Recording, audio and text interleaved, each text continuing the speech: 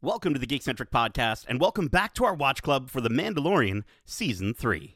One does not speak unless one knows.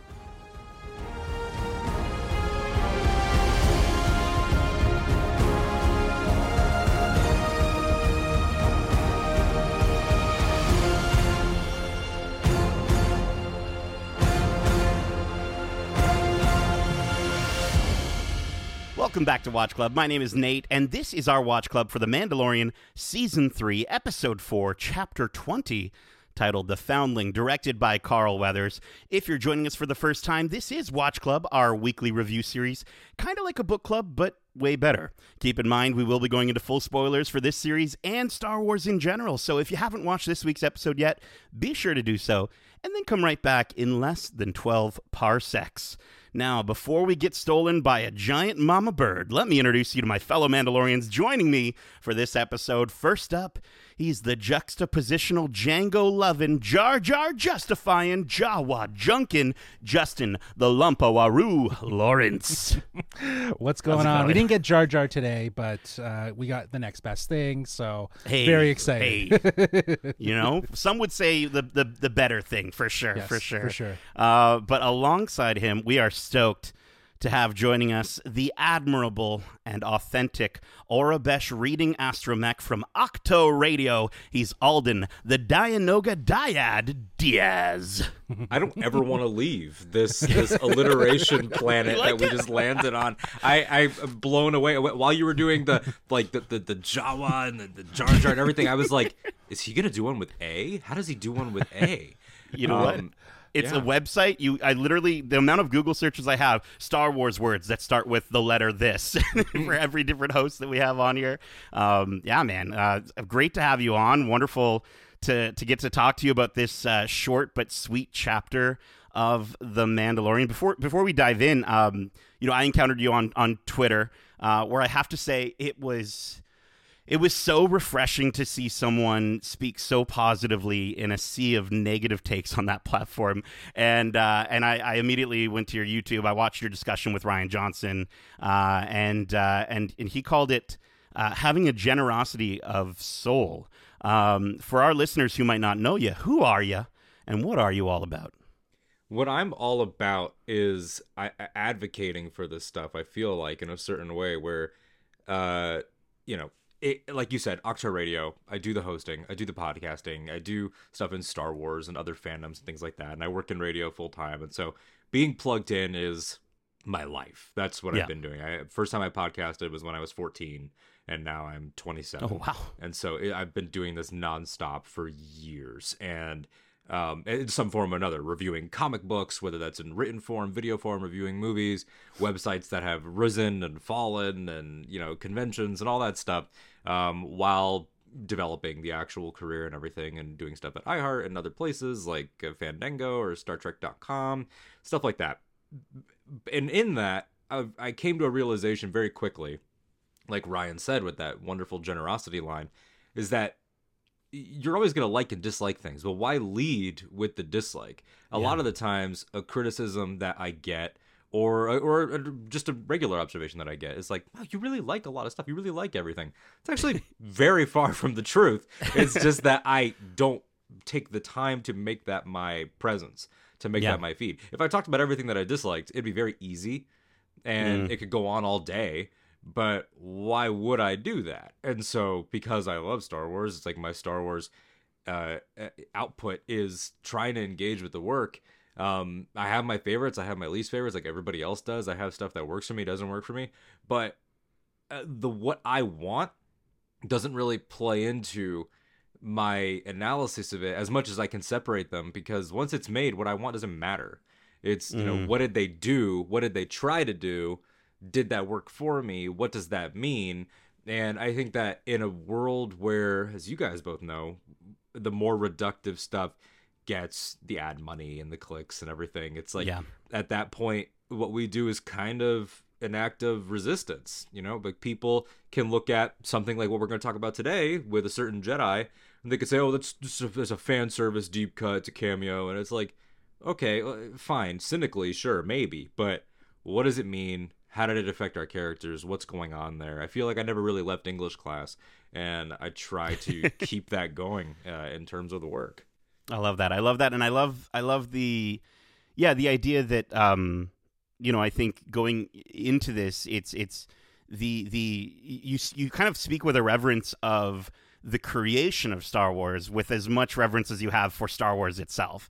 And I don't think that's something that everyone necessarily does. So that was one of the things that I really appreciated was I noticed like this guy's he really knows his stuff in terms of like taking the time to think about the actors, the cinematographers, the producers, the all the different components that go into making the things we love, and how they're just as important as the story itself. And I really did appreciate that about you. I wanted to ask to kind of give our listeners a good sense of your core fandom for Star Wars. This is going to be tough, okay? But you've got 4 spots. Your Star Wars Mount Rushmore. Who are the characters that you're putting on your Star Wars Mount Rushmore? 2 of them I could fire from the hip very easily, which is great. So that takes away half the work. It's Han Solo, Sabine Wren. Oh, so that's nice. That's right there. Good boom, boom. choices. That's 1A, 1B. Han for my entire life. Sabine for now almost 10 years. Next year's 10 years of Rebels, which is nuts. And we're going to get to see her again pretty soon. Live action. Pretty soon. I don't want to date your episode too much, but obviously we're recording this one after the Foundling. Episode after the Foundling, directed by Peter Ramsey, who's directing on Ahsoka. So I'm officially on Sabine watch. I'm on Sabine watch now. I like this. I'm scoping. But yeah, so that's 2. I think 3, maybe Kylo Ren / Ben. Okay. And then 4, it honestly at this point could be Din Djarin. That's a 4 that I've given before that I feel comfortable with. Mm-hmm. But then that 4 slot does sort of, it ebbs and flows. If I'm in the middle of a High Republic book, I have my favorite High Republic character. I have my favorite, So that does vary. But yeah, that's the 4 that I feel comfortable giving. And it's also a nice spread of eras and television and film and things like that. It feels whole. I love it. Yeah, definitely a good spread sort of across the fandom in terms of old school, new school sort of choices. I was trying to think of like what I would choose myself, and oh boy, it was tough. For me, I'm going to throw out Mace Windu. Big fan of Mace Windu. I think he's pretty dope. I wish we had more of him. I think everyone does. Obi-Wan Kenobi, because Obi-Wan Kenobi. Maul. I think is such a dynamic and interesting character. And then Ahsoka actually is kind of my 4th spot.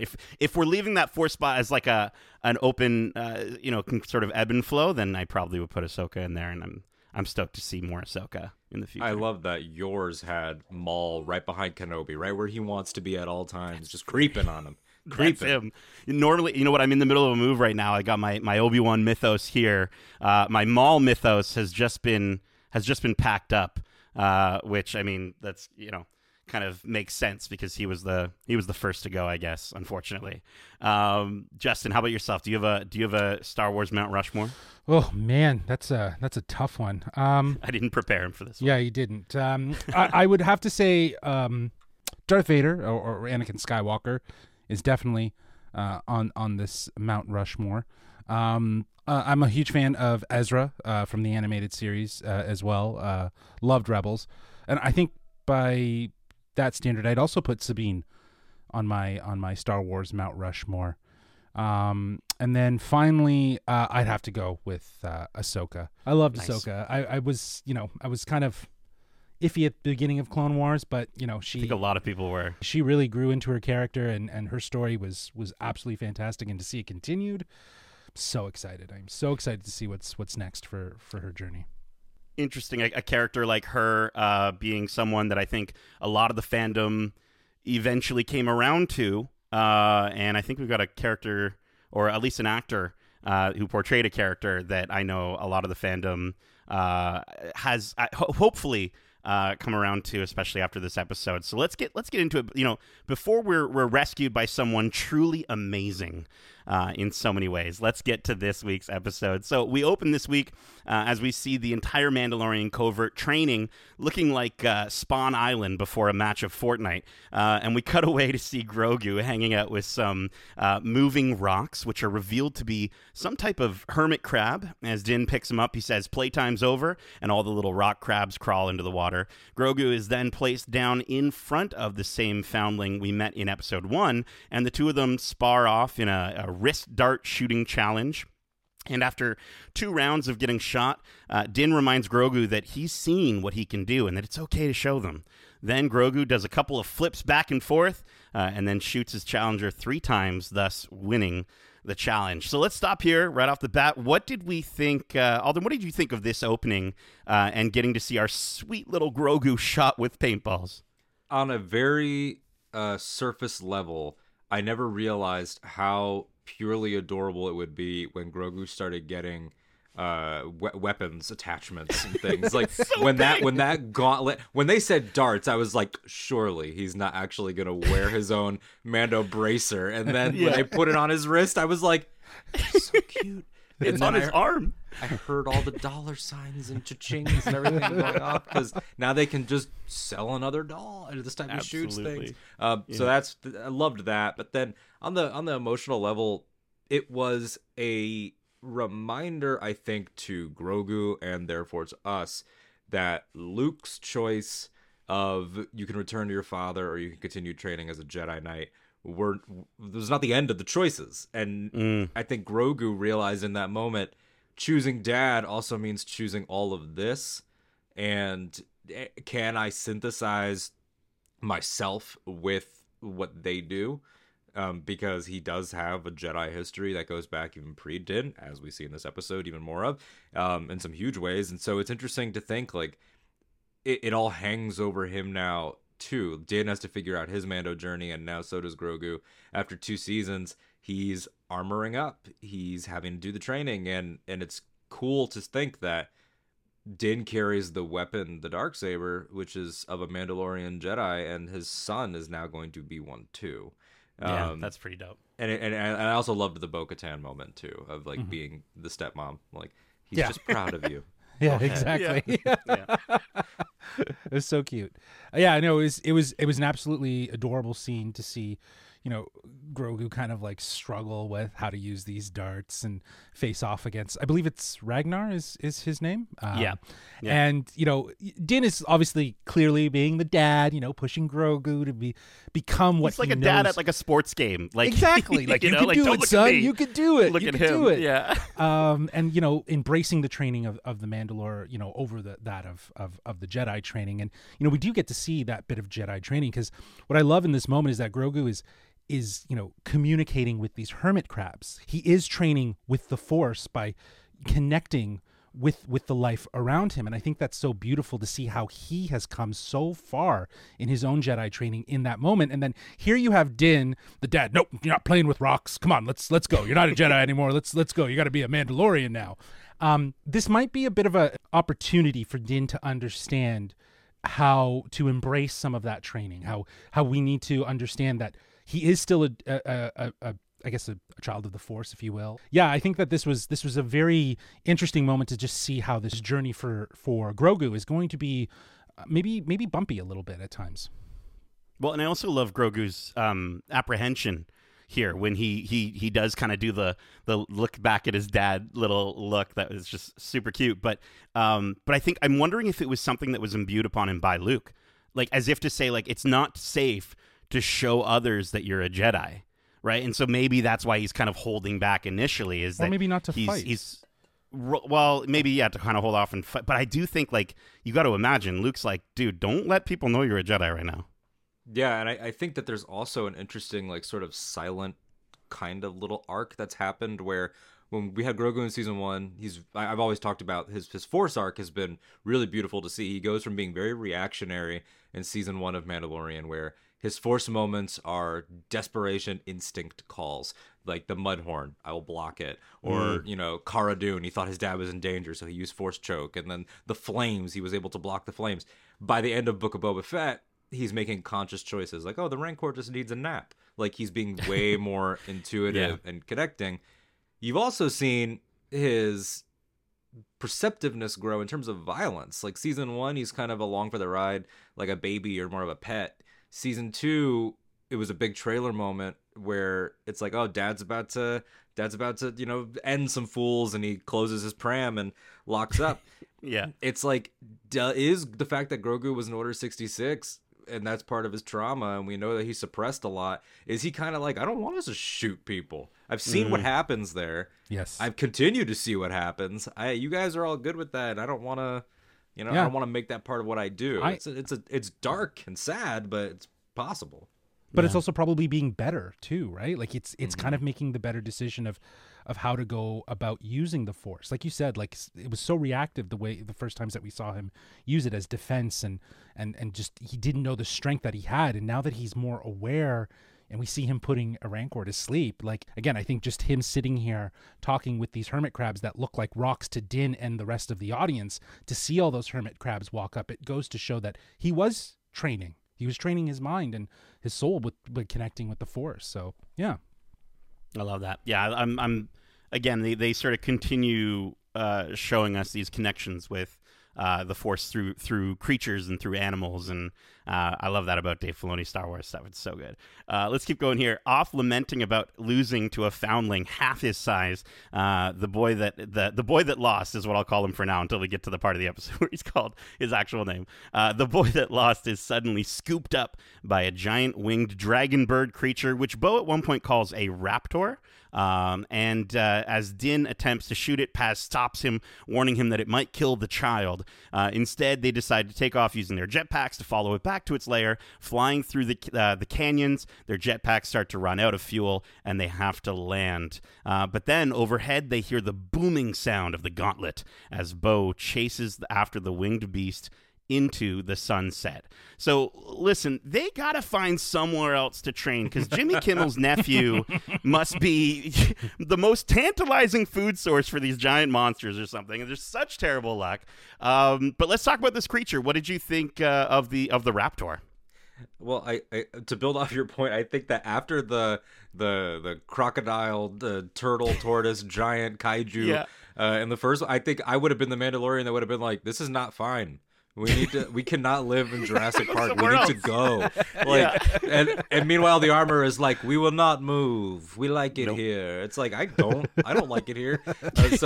And the fact that Paz is like, it always gets away. It's like, how many times does this happen?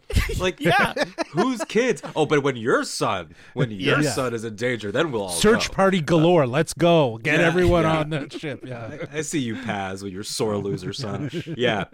I mean, I thought that it was a great way to introduce, again, the Star Wars stuff, which is very Filoni, like you said, the man versus nature archetypal struggle, and also to set up what hangs over every storyline here, whether it's Armorer teaching Grogu, whether it's them going after Ragnar, whether it's Bo and Din trying to parent Grogu, whether it's Keller and Beck protecting Grogu. It's all about, or even the Raptor, it's like she's trying to feed her babies. She, from her perspective, you guys are the animal, and so it's all, a matter of guardianship and protecting.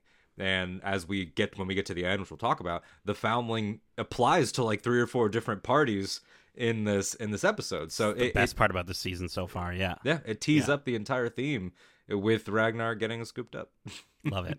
I don't think we've seen the Raptor I'm saying Raptor because that's how it's spelled but they maybe just Raptor. But I don't think we've seen it in Star Wars. But I will say, especially with the way the eyes are shaped and the eyes on the baby versions, if you look at the creature that Boba Fett is riding in the holiday special, I will tell you right now, there's definitely some design brought over from that creature. I wouldn't be and surprised, in a way, this kind of feels like belated justice, because if you watch the way that Boba Fett treats that poor little creature, not little creature, but the giant like thing he's riding on, I don't know. I just felt like maybe they had the gun, the rifle borrowed from there, so I'm wondering if maybe they borrowed some design aesthetics from that thing, just the face of it.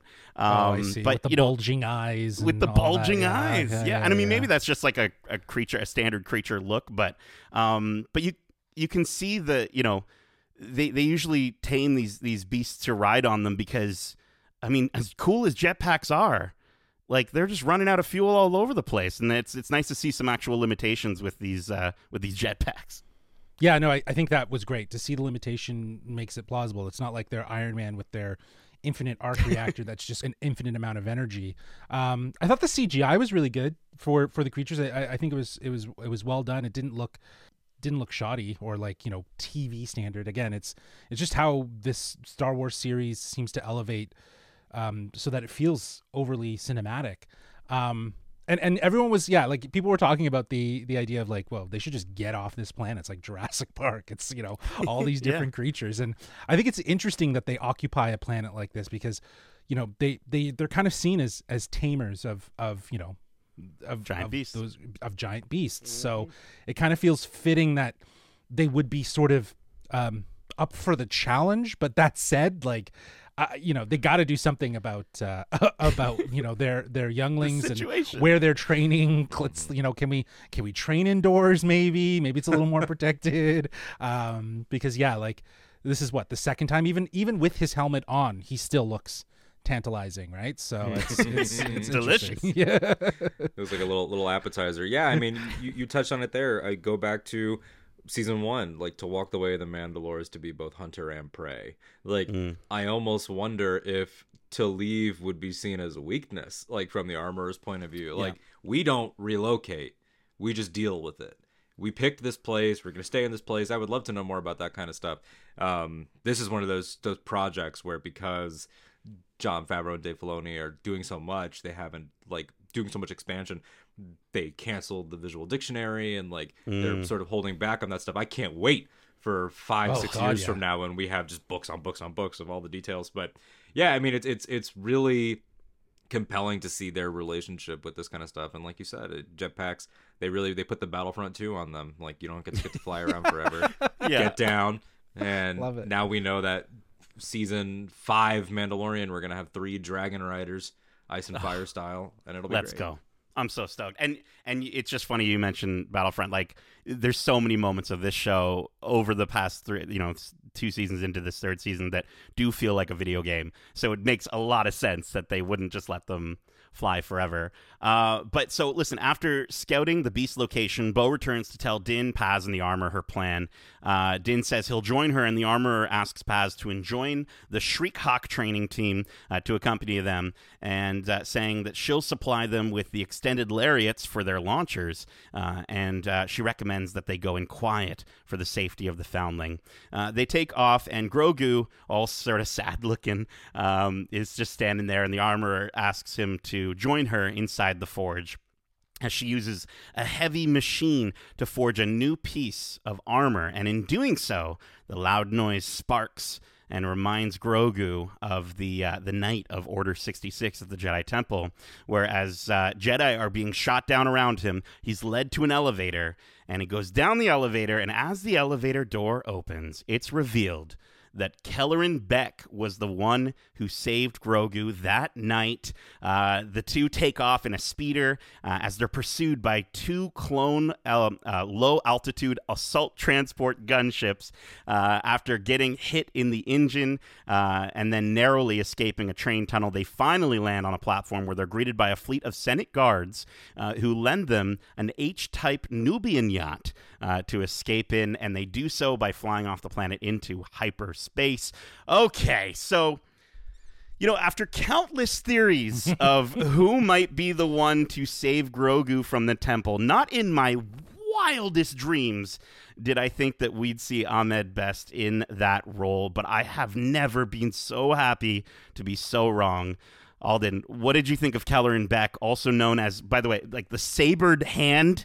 Come on, like, what a badass name. No, what did you think of seeing him in this moment?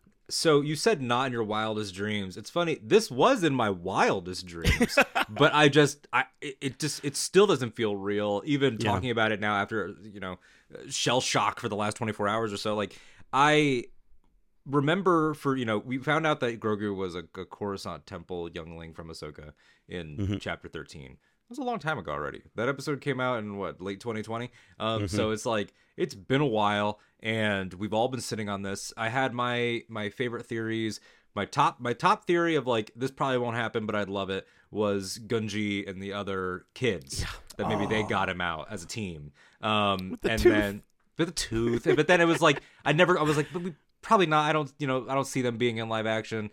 Doing a child Wookiee suit and keeping that cuteness might be hard. You already mentioned Lumpawaru this episode. As much as we love him, kind of weird looking. So it's like, I and then I thought maybe more realistically, it'll probably just be a random Jedi. I thought a cool one might maybe like one-handed Mace Windu in his dying moments, getting as many people as he can out. I had all these ideas, and a couple of times over the past few years, because Jedi Temple Challenge was such a joy early in the pandemic era, just on YouTube every week. It was just such a fun show. Friends of mine would be like, what if it was like Keller and Beck? That'd be cool. We don't know what era he's from. We thought maybe he's High Republic, but he has sort of a prequel aesthetic. So they never really established the timeline for him, right? Yeah, you never get any hint of when that show is, and it's canon adjacent sort of little bubble. Yeah. And then we're watching this scene, and I tell you, gentlemen, I am such a stickler for watching it. I don't like to have the subtitles on. I don't like to have lights on. I'm laser focused. When one of them said, "Get him to Kelleran," I was like, hold on. I paused, turned the subtitles on, backed it up 10 seconds and hit play again. And I said, no. I was like, surely that must be the Easter egg. And like, the hallway will get blown up and he'll have to move a different and then it'll cut away. Yeah, he'll have to pivot, and that's cute. That's fun. Then someone else said it. Then he gets in the elevator and I'm like, these guys, these madmen, they're going to do it. And surely when that elevator opened, I just gasped. I couldn't believe what was happening. And it was, it's perfect. I mean, I tweeted about this a lot, about how Ahmed Best, on screen and off, whether it's as Jar Jar Binks / Kelleran and the game show, or in real life, he's always been about the kids. So how perfect is this? Like, who's going to protect the kid that we all fell in love with as a fandom, as a world? It's this guy. And for him to have this moment, it's just 20 plus years later, was awesome. And like, even as we're recording, somebody texted me an image of Ahmed put up of his Jedi tunic, talking about the runes and how it's like inspired by Afrofuturism and all this stuff. Okay. Like, I was gonna I was gonna ask about that, because his costume looked very High Republic, like you brought it up. Like, it almost felt like the similar to the librarian. I can't remember her name. Chakotay. Yeah, and her garments very similar to that, which kind of spoke a little more High Republic. So that's great that there's been an explanation that. Yeah, absolutely. That's awesome. Super excited. Super excited cool. to have experience. So I mean, I could talk about this all day, but like, for you guys, like, did you watch the game show? I wanted to ask. I never did. I saw I saw clips from it, and I was like, that looks really fun. After seeing this, I actually kind of want to go and watch it myself now. It'll have a surge. I think, and I mean, I know they stopped it, I think, during the height of the pandemic. They're not continuing with it, but the fact that we get his character out of it, it's such a Dave Filoni answer to this question of just like I could just literally see someone being in the room talking to Dave and like, hey, here's all of our options, here's what the fans want. And he goes, Keller and Beck. And it's just like, it's like, what? Hey, did you guys see that game show? Tips his cowboy hat. Because he was all over that. And I think it makes sense from in a canon standpoint. He's so close working with the younglings. Grogu would trust him, would see him as a mentor. And Alden, the first time I ever heard your voice was on your recent Star Wars and Mental Health episode, which, by the way, go listen to that if you haven't already on Octo Radio. But on the topic of mental health, Ahmed's story is, I mean, we all know, is such a rough one. And to see him in this role was so incredible. I remember, Justin, you and I were at the Phantom Menace panel, Chicago 2019, and the massive stand-up applause for Ahmed as he walked on stage was so intense and so powerful. And so to have someone going from being so tortured by the most toxic members of the fan base to being celebrated for his contribution to Star Wars, and now he's the one to save the one character that seems to be universally loved by everyone. Oh, it just makes my heart so happy. Well, this is a moment of redemption for Ahmed Best. You know, it's allowing him to fully embrace the Star Warsness inside of him. Like you see him in these fight scenes. He is so kinetically, you know, into it. The way he stares down the clone troopers. You know, the way he uses the Force. Like it's like he wanted to do this for a really long time. So I was so happy to see the elevators open and to see Ahmed Best standing on the other side. I did make a prediction a long time ago, whether it was online or offline, that the savior could have been Jar Jar Binks, which I would like to say could still right. be a possibility. Yeah. There could still be a possibility for that. But I think this is such a big win. I like you said, like Dave Filoni and Favreau wrote this episode, and I think this is such a Filoni answer to Who Saved Grogu, plucking the most unlikely, as you said, canon adjacent character and canonizing them in Star Wars, making it relatable and giving him time to shine. I think, I gasped, I applauded, I got a little teary just to see him in this role after all the shit that he dealt with, which was just unfair because it wasn't him that needed to feel that.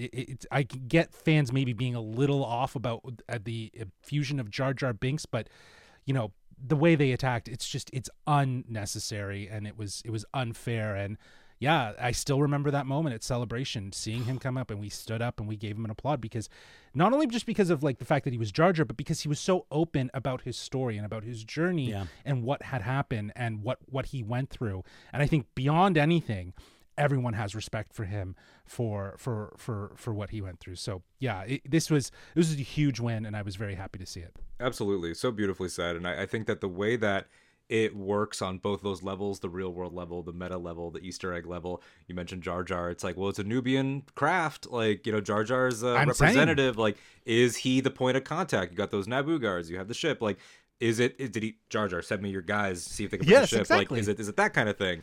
Then, the thematic level with what we talked about with children and protecting them, and then the real world level, Ahmed's struggle.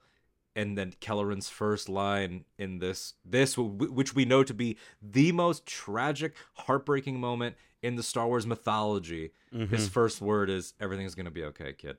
Like, that's it doesn't get better than that. Like, it's so beautiful and so well done. Yeah. And then, like, for fans who, a few years ago, before these Disney Plus shows, a lot of people felt, and I understand this, a lot of people felt like, it feels like the movies don't really acknowledge things, like, it feels kind of separate. Is it really one big thing like we thought it was? Then you start to get like, oh, Cobb Vanth, he's from the interludes of the books, and oh, Cad Bane is in live action. And then this is I think the furthest they've ever gone into, if you consume everything, you will be rewarded, and sometimes you'll be rewarded in really, really emotional ways. And I'm excited to see what happens with Kelleran, and I'm excited for Kelleran to get a figure, to get shirts, to get posters. He's already got a poster online, man. I'm so happy that he's got the poster. Give me the sideshow. I want the sideshow hot toys. Like, let's get the whole thing. I honestly, I think, just to your point, that I think that the one thing that I'm loving about what Star Wars is doing right now is it's all encompassing. Mm-hmm. It's all encompassing of its canon, and I think this is just another example of how Star Wars is doing that, is pulling something so adjacent to the main story. But can we just for a second think about how crazy it would be if Ahmed Best is talking to Jar Jar Binks? But what if an older Ahmed Beck is also somehow in that scene or shows up in some way? Like, I think just to see the two of them talking to each other in Star Wars, they can make that magic happen. It's possible. I think it'd be great. And I still think that there's an opportunity here, like you were pointing out, that Nubian ship. It had to come from someone. There's only two senators that are there, Padme and Jar Jar at that time. So and Padme, not Padme, right? Well, Padme would have been off getting would have been trying to get Anakin at that point, I guess. Right? Like, she would have been trying to figure out what was going on. Crying, which sounds like a joke, but she was. No, she could have also gotten Jar Jar to set up the ship and make sure that people were there, and then Jar Jar went about doing it. Get as many Jedi and younglings. Exactly. Be prepared. Be prepared for anyone, because we'll expect. And he handled that, right. And kind of, I was saying to Nate offline, the fact that Jar Jar's sort of the reason why Palpatine came into power and became the Emperor. I believe it was the vote that he did in was it Revenge of the Sith, if I'm not mistaken? Yeah, well, in Attack of the Clones, he votes for the emergency powers. That way, exactly. They can, there it is. authorize. Yes. He votes on her behalf. That's the problem, is that Palpatine knew that he was representing her, and then they do the "if only Senator Amidala were here." Why he's in an earshot, right? Yeah, so yeah, that he's like, I should do it. Yep, right, I gotcha. Yeah. Come here, bud. Oh man. Before we move on for the story here, I know we've discussed this quite a few times, Justin, on the Watch Club previously. But do you think there's a specific reason they pushed so hard to save Grogu, or was it that Grogu, listen, is a youngling, and just like how the Mandalorians see the highest honor as saving a foundling, so do the Jedi, and maybe that's part of the sort of the reflection that they're trying to show in this episode? Or do you think there's like a legit no, this kid's super special, we need to make sure out of all the younglings, because the younglings upstairs, like, they're getting unfortunately they're getting taken out. So what about this? Do you think, Alden, that they know something is special about Grogu, or is it just another youngling? I'm gonna go with it's just because he's out of all. It sucks to say. I don't want to make light of it, but it's like, kids upstairs, you're screwed. And they're a group. Reva's group was on the main bridge passage through, when they're running through in her flashback. My friend Noah Olson on Twitter, he posited maybe when Kelleran Beck says there were no others, maybe the Reva's kids were trying to find him too. That would be a sad detail perhaps, but Jeez. It's like, maybe that's what he means, not other adults. Maybe it's like, how many kids did you get younglings out? But I think with Grogu, I don't think it's that he's special outside of being a Yoda Yaddle species, which we know is a rarity. So like, he's special in that way. I'm sure Yoda maybe kept an eye on him, like, oh, that's interesting. Or Yaddle too, because Grogu is the same age as Anakin, which is a fun fact. I always think it's hilarious. Vader and this kid are the same age. But it's like, maybe they were like, oh, one of us, like, that's not common. But I think that in terms of the practicality of it, I just think it's because he's alone. Like, Grogu, there are no other kids in that particular hallway. And maybe it's because he can't speak, he can't call for help, I think it's just about infancy and like helplessness. Yeah. They did make it seem in the Ahsoka episode that he was sort of like segregated, if you will. Like there was a sense of isolation to Grogu. Like Ahsoka was there, she never interacted and knew about him, right? Yeah. So it's interesting that like she spent all that time in the Jedi Temple but had no awareness of Grogu. Right. So like there must have been some sort of level of secrecy or protection around him because of, as you're saying, because he is a species that is of Yoda and Yaddle, which is so funny to say in the same sentence, Yoda and Yaddle. Yodel Yaddle. Yeah. So I just think that there might be something, but I also think that you're absolutely right. There's a sense of vulnerability. There's a sense of infancy to him. He's not fully with the Force, so there is a urgency to protect, obviously, those who are, because of what's happening right now in the moment of Order 66. So it's hard to say. I think that there's still, what's great is that this answers the biggest question, but there's still a huge cloud of mystery around the rest of his story, because we're so far back. Like if we think about where Order 66 is and where we are right now in the Mandalorian, there's like 30 or more years of time that's passed. I mean, Grogu, he's the same age as Anakin, so Grogu's 23 or 22 when this all goes down. Wow. And so Grogu, and now he's like 50 something, right? Like, now he's 50 when Din meets him. So if he got plucked up like most species do in his infancy, Grogu could have had 20 years of temple time. It's just that relative to his species, it was like, I've had this baby for 20 years. He's still not speaking. Like, but that's just like, that's just what happens. I'm sure Yoda would have been like, he will. Don't worry. Well, that's the funny thing is that. Yeah. Oh, go ahead. No, I was just gonna say, it's like Yoda also still doesn't quite necessarily speak properly, unless that's right, because we know that Yaddle, that's not how their species necessarily talks. It's just him. Yes, that's such a funny detail too. Justina Ireland in Out of the Shadows has a Yaddle scene. She speaks properly. She's in Cataclysm. Lego, she speaks properly. So it's just like, is Yoda from like some continent? Is it like is it like Australia versus like Europe? Like, is that the like? And Yaddle was in Tales of the Jedi, right? Yes. Yeah, and also that was properly. Yeah, Bryce it speaks Dallas properly. Howard. Bryce Dallas Howard, right? Yeah. So Love it. yeah. And what's really funny I've been thinking about with Grogu since the beginning is that he's 50, and this is, really like nerdy, like nitpicky, like I'm sure, when Yoda dies, he's 900, and he says for 800 years have I trained Jedi, whatever the line is, which means that Grogu's got 50 years to be ready, not only as an adult, but to train others. He's about to have the most rough 50 years of puberty there's ever been. He's got to be he's gonna be, Din's gonna be maybe in his 80s, 90s, and then Grogu's already gonna be like, I'm ready to retire.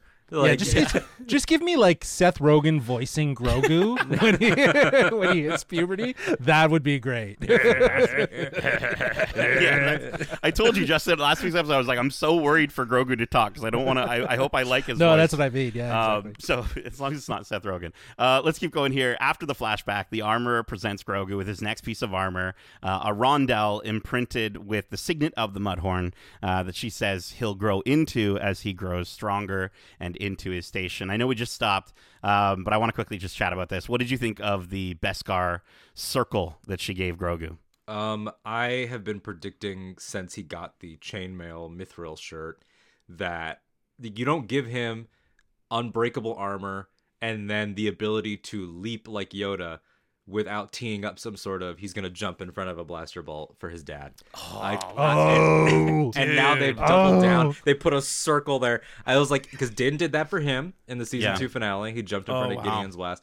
I think that at some point someone will have Din, dead to rights, and Grogu will jump in front of him or something like that. And it'll be like the Frodo moment where he gets stabbed in the Mines of Moria. And everyone will be like, oh, God. And then it'll be, oh, okay.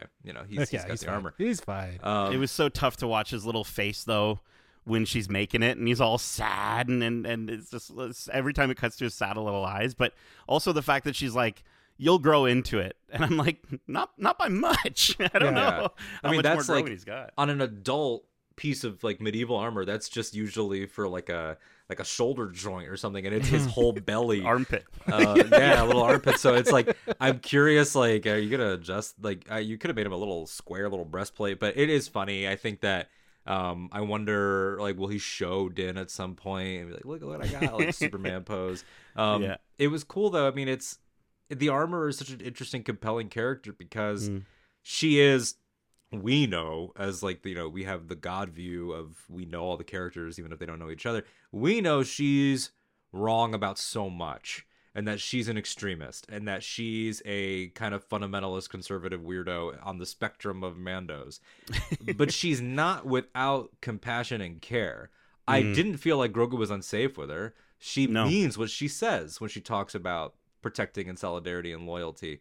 It's just that you're looking at Grogu and it's like, man, like, I just want you to be able to be a child, and I know that this woman will not give you a normal life.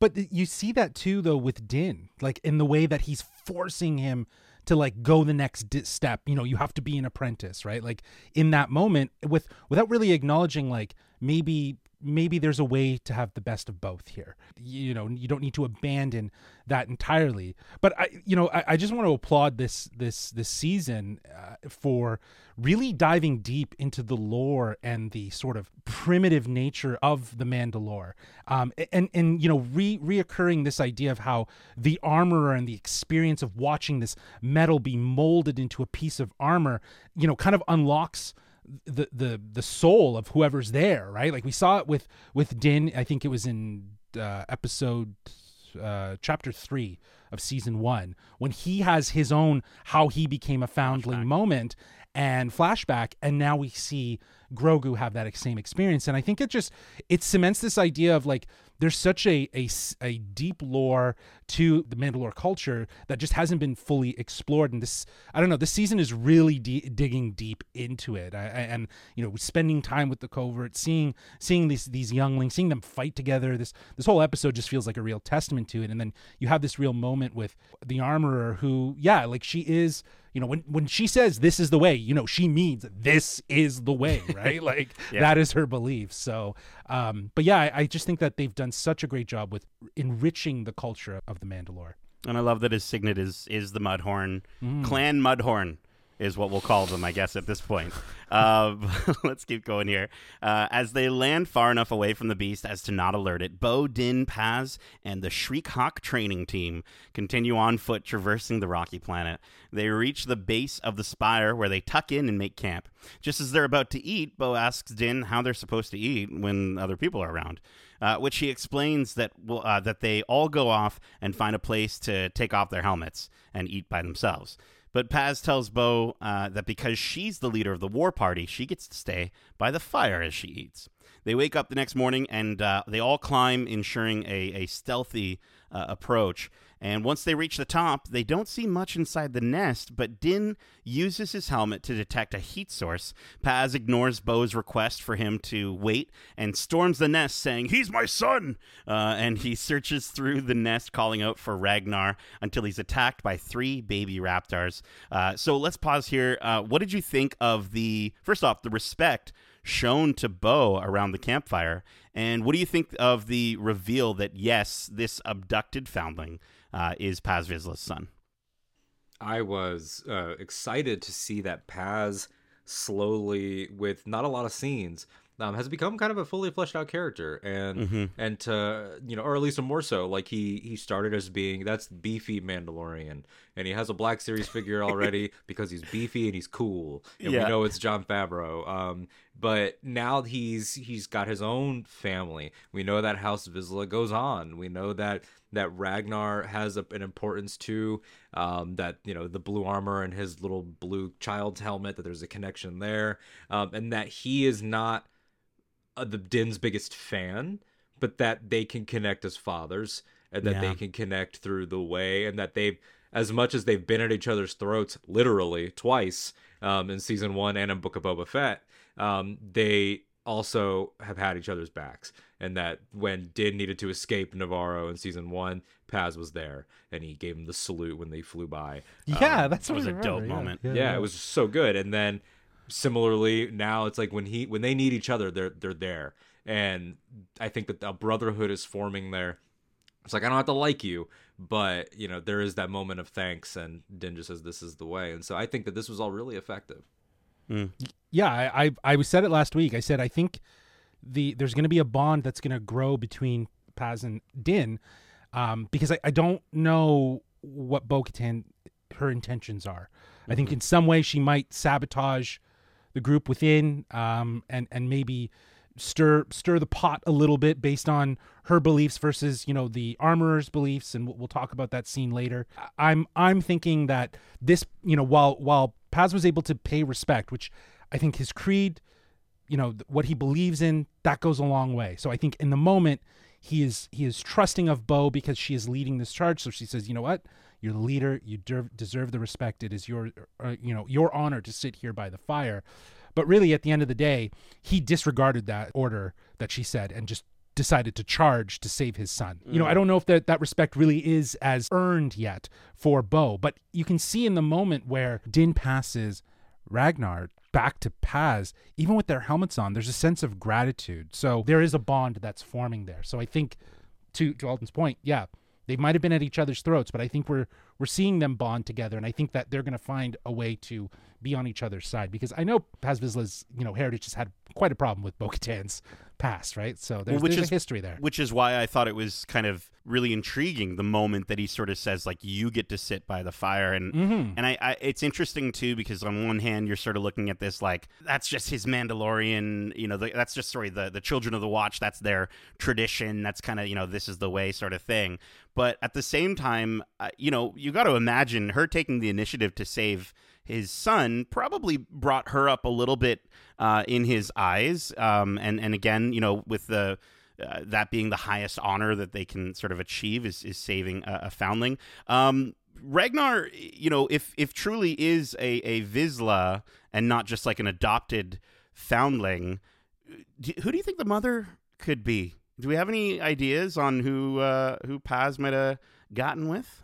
I'm gonna have to scan through the episode and be on the lookout for the T-visors that are always used for the women. How there's a different shape. There's a different shape. If there's a slight look over or something. I don't know.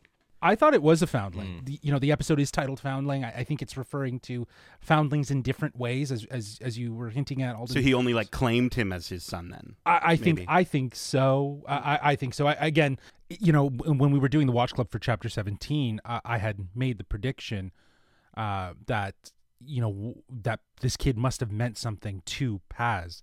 The way they cut that scene and they showed the kid with Paz's face and then the way Paz comes in and pushes the kid out of the way and starts shooting, it was indicated early on that there was some sort of connection between Paz and this boy.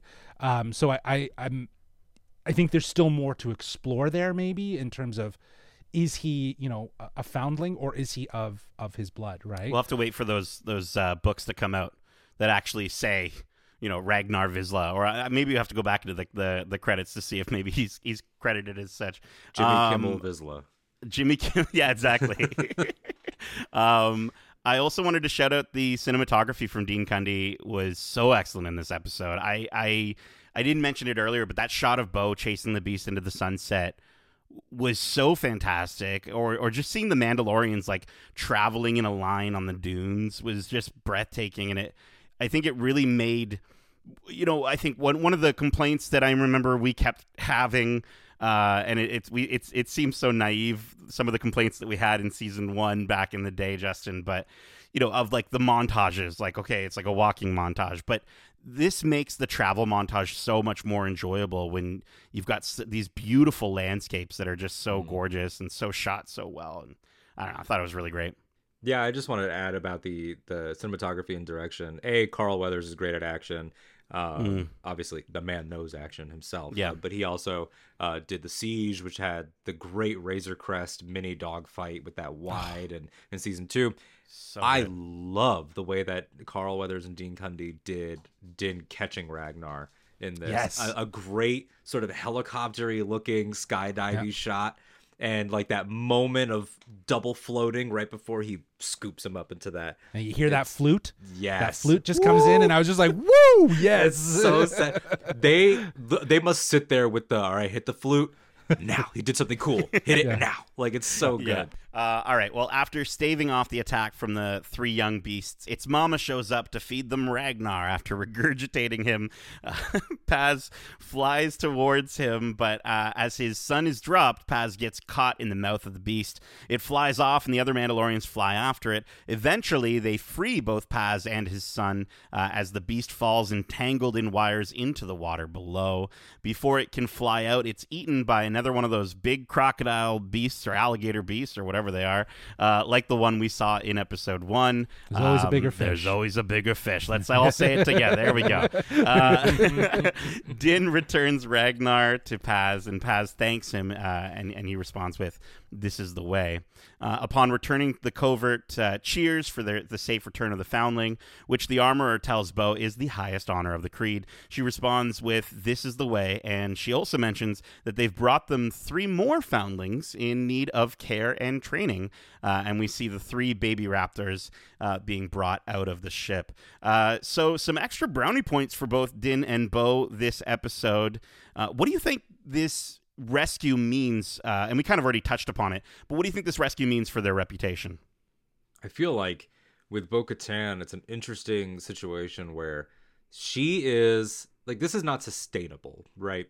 The armorer actively blames Clan Kryze for what went down, particularly Bo-Katan, saying she's a cautionary tale and that her reign ended in the Purge. On the flip side, Bo-Katan directly blames the Children of the Watch, saying your cult abandoned Mandalore way before the Purge. So that's it's gonna come to a head. Right now, what's interesting is that Bo's realizing, I can't just guns blaze this because it's not black and white. And as much as Din is brainwashed, it is undeniable that they have at least the moral, not high ground, but the moral base of we do mean what we say about protecting children and the innocent and all that stuff. And that's how the cult gets you, right? Is that they are right about one thing and then they do all this other stuff. And so it's she sees Din and Grogu and she cares about them, and she cares about saving Ragnar, who's an innocent, because she's lost everything. Her family, she's nostalgic for her father, obviously Satine. Her castle's destroyed, her group left her. So I think she's in a vulnerable place and maybe thought for a second, these people aren't all bad. And that's why she went the extra mile. And Din feels like, wow, I brought someone else into my family. But then, we'll talk about that end scene where suddenly gaslighting begins. So it's hard to say. I think she went the extra mile because she cares, but Bo-Katan's, she's committed. Sometimes to great things, sometimes to bad things. She'll always go that extra mile. Yeah, I think doing the rescue was obviously in good faith. She understood, she wants to help these people. She wants to do that. I totally agree. But I do think she is feeling the situation out. She's trying to win people over. I think, like you said, she can't necessarily just go in and stir things up. I think she's getting a sense of how does this all work, right? And like you pointed out, Alden, like they have both said on opposite ends, that they have been the cause of why Mandalore and the Mandalorian culture failed. It's all there for some compelling political drama that might, blow out to like a full-on divide between this group of who they want to stick with, the Armorer or Bo-Katan. And I think that's what's going to really drive a wedge for Din. Where does his allegiance lie? Is it with the Armorer and his people, or is it with his new friend Bo? Right, and that's I think is going to be a huge challenge as they go through. But obviously they look good. They look like the heroes here. They've earned more respect of the entire group. They're all the better for it. But I think now this was strategic for Bo to do this so that she can kind of be elevated and be seen as someone of good faith. Well, and I'm really looking forward to maybe another moment of Dad Paz and Dad Din kind of being dads together. I would love to see, maybe even like a sequence where they've got their kids like fighting each other again, but they're both having a conversation about it and joking about it. Because I do think that beef is now squashed. I hope, and I hope, Justin, if you're right, if they are. If we are going to see maybe a split up of this covert, I really do think that Paz is poetry, man. It's going to happen again, just like it happened to Mandalore. It's going to happen to this Mandalorian covert. Interesting. Let's get to that final scene. Our final scene, we see Bo sitting in the forge as the Armorer asks if she'd like the signet of the Night Owl for Bo's replacement pauldron. But Bo, while staring longingly at the metal mythosaur skull on the wall, or I guess Beskar mythosaur, they probably made it out of Beskar, asks if it would be acceptable to wear that instead. The Armorer says she agrees, and that the mythosaur is for all Mandalorians. After the piece is done, Bo asks the Armorer what she'd say if she saw a mythosaur. And the Armorer says she'd be very lucky, as it's a very noble vision. Bo says, no. I actually saw one on Mandalore, and she's like, you will see many things when you choose to walk the path of the Mandalore. And Bo's like, no, it was real. I was in the waters. And the Armorer just responds with, this is the way. And the episode ends the same way it did last week, with Bo staring at that mythosaur skull. So why do you believe Bo chose the mythosaur skull for her second signet? And do you think the Armorer believes her? I think that the Armorer does believe her deep down. But the Armorer is in an interesting spot where, again, she does not like Bo-Katan Kryze. We know this. But she was in public when they arrived in the previous episode. She welcomed her in. The Armorer is in this place now where, like leaders that manipulate people, she is like, I gotta stick to rules in front of other people. Right. Hey, welcome to our club, I guess. And now I feel like the gaslighting begins of like, oh, did you really see it? This is the way, I guess. Like it's like, you of all people, the religious leader, should jump at this, but you're not, because you don't like that Bo-Katan saw it. And that's the truth. I think that's the underlying thing, is that if it had been Din, if it had been Paz, if it had been anybody, you would have been all over their claim. Because it's Bo-Katan, I bet after Bo-Katan left the cave, she was like, why her? Why her? And not me or someone in my crew. I think that there's a tension there of like, this is supposed to herald the resurgence of their people. Bo-Katan already was supposed to herald it when she wielded the Darksaber in Rebels Season 3. So yeah, we saw how that went. And so, or Season 4, rather. So it's that interesting sort of tension there of Bo-Katan once again has an opportunity but somebody doesn't want her to have that opportunity. And I think as for why she chose it, I think Bo, much like, this is a Filoni project as much as it's a Favreau project. He loves his Lord of the Rings. I feel like she's sort of a Boromir-esque character where she would do the whole, like, why not use this ring for good reasons? Oh, and I think that Bo probably sees the mythosaur and has been thinking about it and wants it here because she's like, yeah, I am that bitch. Like, I am that. I am the one. And I think that she was down in the dumps, didn't fight Din for the Darksaber when she could have, did not challenge him when Gideon, they had Gideon, on the light cruiser at the end of season 2, and she was sad in her castle and everything, and maybe like, I'm out of the game now. I think now she feels like, oh no, I'm back in the game. Yeah, exactly. She decided to not tell Din about what she saw because she knows that he currently wields one half of what will inevitably bring the people of Mandalore together, and that is the Darksaber. And if she is able to tame and ride the mythosaur, she will be seen as the just leader. So maybe she's thinking, well, I don't need the Darksaber. I saw a mythosaur. I can tame that, and that's gonna be how I'm gonna win my people back. And I think that this is all, for, again, I say political gain, right? Like she's making moves cautiously. And also I think that like you were saying with the armorer, it is very much like keep your friends close but keep your enemies closer mentality that I get from her, and which is why she's being overly friendly and welcoming of Bo. So I think that you're right on the money there with there's going to be some conflict between these two, and I think what we're seeing here is just sort of like a little tidbit of it.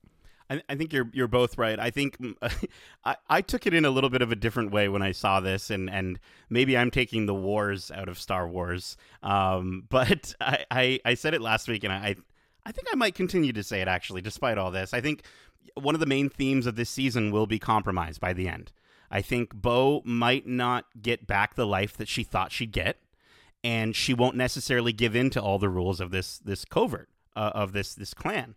And I think she's starting to see herself potentially as someone who can come in between the beliefs of her now disbanded crew and kind of what she sort of stood for in season 2 and the beliefs of the Children of the Watch. And I think, to me, this was almost like a visual representation of that idea. She's literally at the center between these two ideologies. And Din and Grogu, I think, are also going to help, obviously, with other people seeing that, and have kind of already started to do that, as we've described with Paz. So I just, to me, I sort of saw it that way. But you're absolutely right. I mean, both the ways we're seeing it here could be correct, and the armorer could still necessarily be one of the antagonists of this season.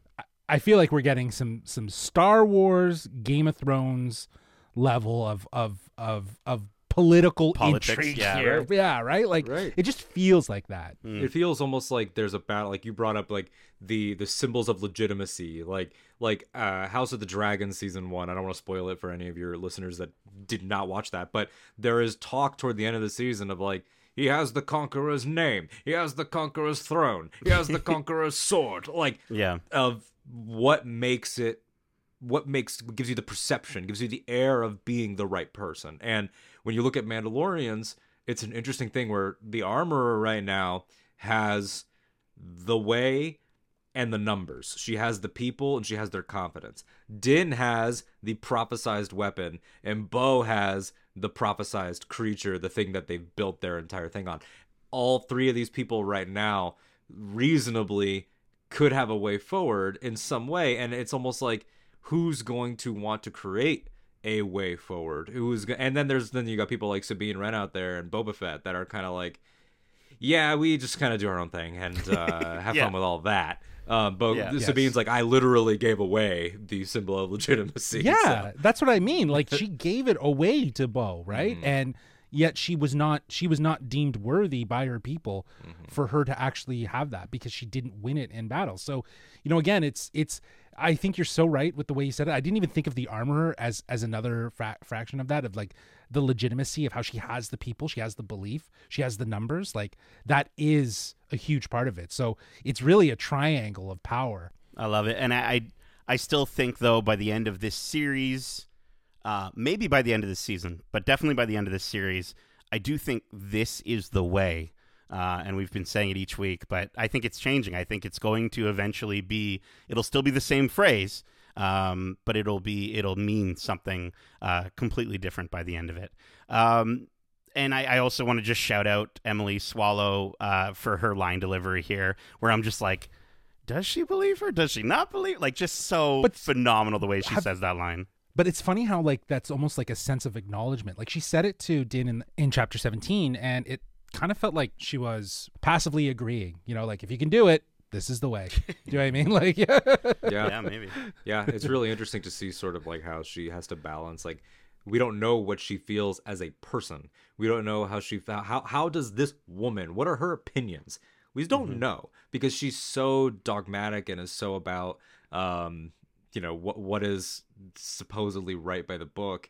But she has to have some opinions. I've always thought, her horned helmet is a sign that she either is a Zabrak or she threw in with Maul back in the day. That would be so sick. It's like we don't know anything about her except for the fact that she claims to be all about this. When Paz challenged Din in Book of Boba Fett and lost, she let Din leave in peace. I felt like she could have challenged him as well. She didn't. She's very like, she plays it chill. I like what she's like, come Grogu, there's much to be attended to. Like her she's so like, I'm just gonna do my job, but she quietly wields power, and that makes her more frightening. Oh yeah. Well said. I love Grogu's little waddle every single time.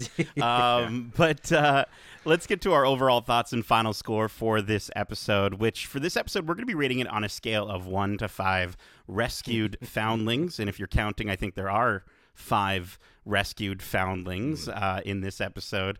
Alden, as our guest, I'll have you start us off. Overall thoughts. I mean, this was probably one of my favorite episodes of the whole show. It had everything. It had all the thematic elements that I love. It had the Star Wars pulpiness. It had the high fantasy. I keep saying, like, I loved Andor to death. It's not a shot at Andor, but in the wake of Andor, there was a lot of like, this is what it should be. And I love that Mandalorian season 3 came around and was like, yeah, we're gonna give you a swamp pirate and a sad princess. His castle's gonna get blown up. Yeah, and here are some dinosaur birds. And classic Star Wars. Like, it just doubles and triples down on silliness, but takes itself so seriously. And this Keller and Beck stuff, I mean, like, enough to make anyone just emotional and everything. So this one for me is like, give me all 5 of them. I'll rank it up there.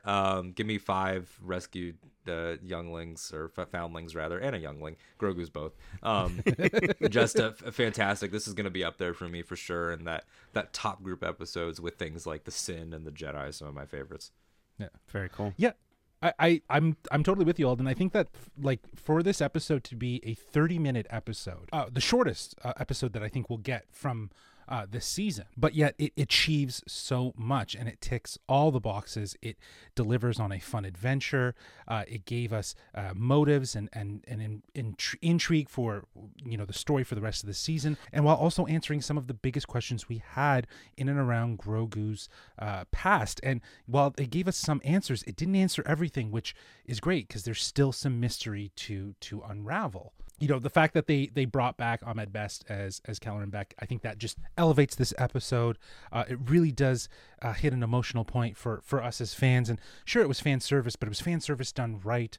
So yeah, I'm with you. I'm going to be giving this one a 5 out of 5 rescued foundlings. I think please give Carl Weathers more to do in Star Wars, because I think this episode was well paced and well balanced.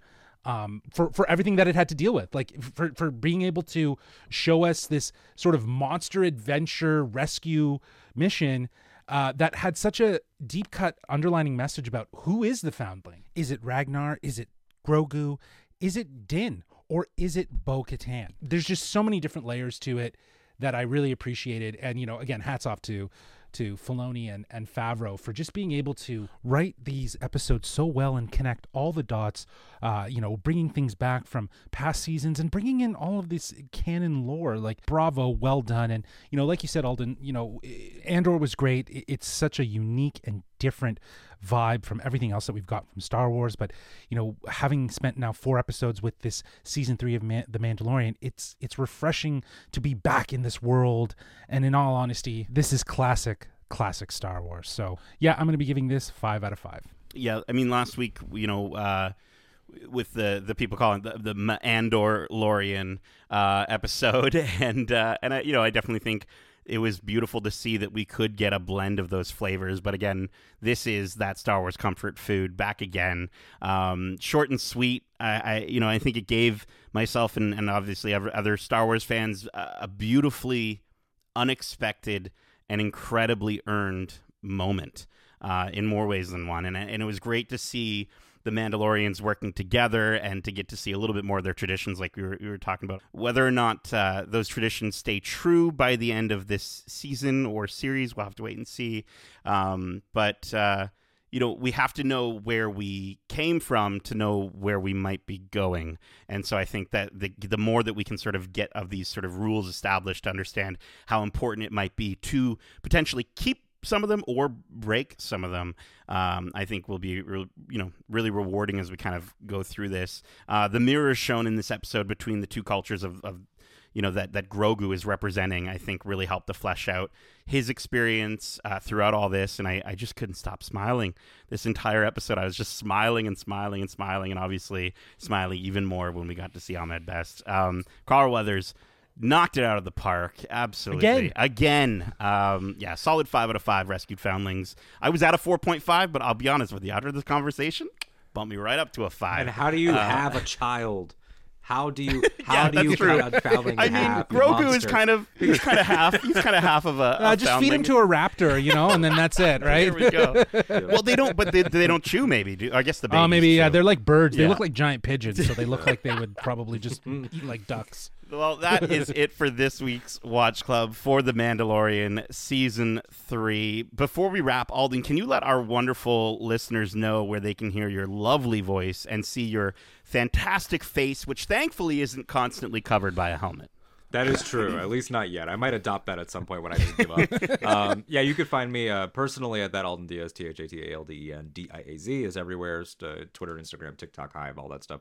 If we're still on Hive, I don't know if we are. And then as a community, you can find me Octo Radio, Star Wars podcast. It's where I'm doing the Mandalorian Diaries right now. It's mostly one-on-one interviews with people like you mentioned. Ryan Johnson was on, and we're going to have Lydia Kang on soon for High Republic.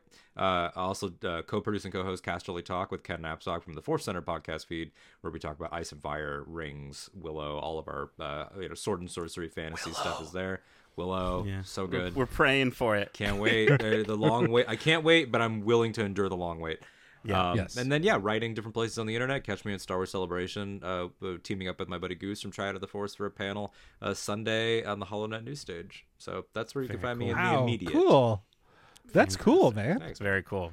Well, listen, we will have those links in the description below. So definitely everyone go check out Alden's stuff. As I said, just a wonderful light of positivity. Yes. In a sea of negative tweets. It's always so nice to see. And I appreciate it so much as a Star Wars fan. We hope you enjoyed this week's episode. And if you did, make sure to subscribe to us wherever you like to listen to podcasts, if you haven't already. And if you want to write into the show with your thoughts or your predictions on the shows we cover in Watch Club, well, you don't have to see your son get abducted by a giant winged creature. Instead, Justin, can you let the children of the Watch Club know where they can reach us by holomessage? Why, yes, they can reach us at wearegeekcentric@gmail.com. That's wearegeekcentric@gmail.com. Or they can reach out to us on Twitter at GeekcentricYT or on Instagram at wearegeekcentric. Keep in mind, we have a ton of other great episodes covering the latest in movies, TV shows, and games, including our recent spoiler-free review for the Apple TV original series Ted Lasso, Season 3, Episodes 1 to 4. Alden, are you on that Ted Lasso train? I am not on the Ted Lasso train, which I know makes me like a unicorn. But similarly, also on Apple, also Brett Goldstein. I love Shrinking. Shrinking. I'm watching Shrinking, so I'll get to Ted eventually. There you go. Yeah. I keep saying it every time we talk about both those shows. They kind of feel like they're in the same cinematic universe, being the same creators. And so if you watch Ted Lasso, you'll kind of be like, oh, I could totally see maybe a crossover someday, which would be really dope.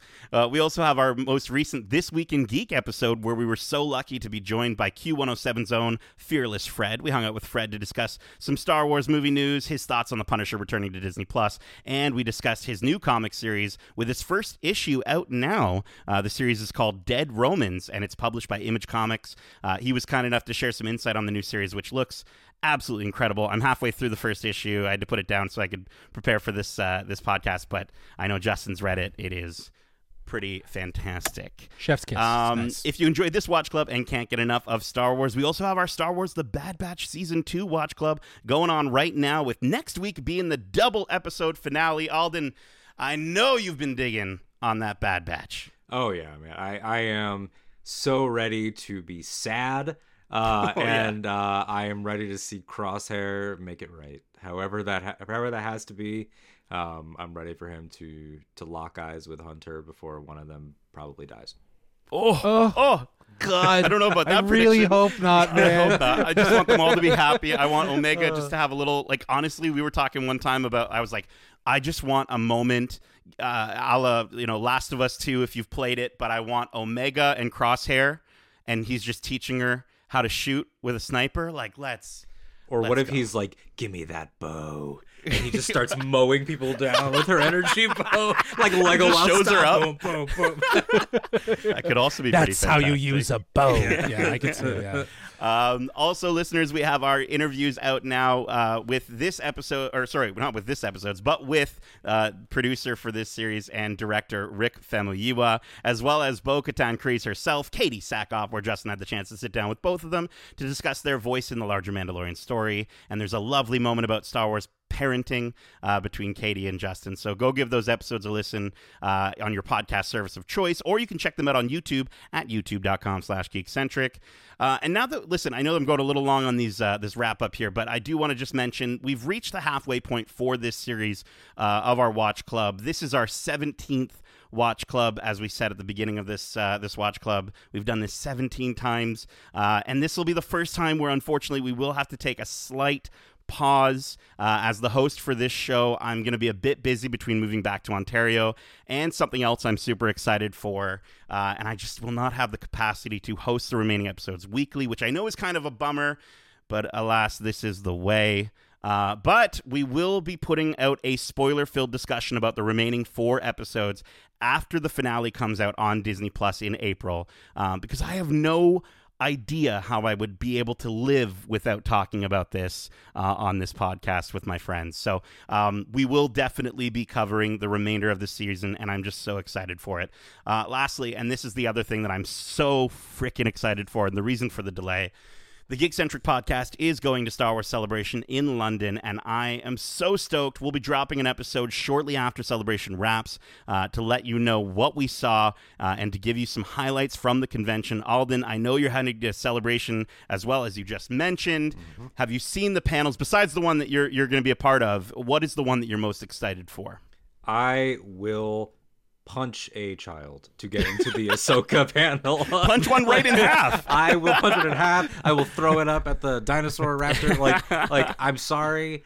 It's not personal. If you see me doing the elbows, like, to get in, like, that to me, I mean, obviously Studio Showcase, everyone's excited for Studio Showcase. Yes, everyone wants to see movie plans, show announcements, Indiana Jones, like, everyone wants to see that. But the Ahsoka panel, it's all been building to this. As a Rebels fan, like you were saying, Justin, like that's my favorite thing, and like I gotta be there.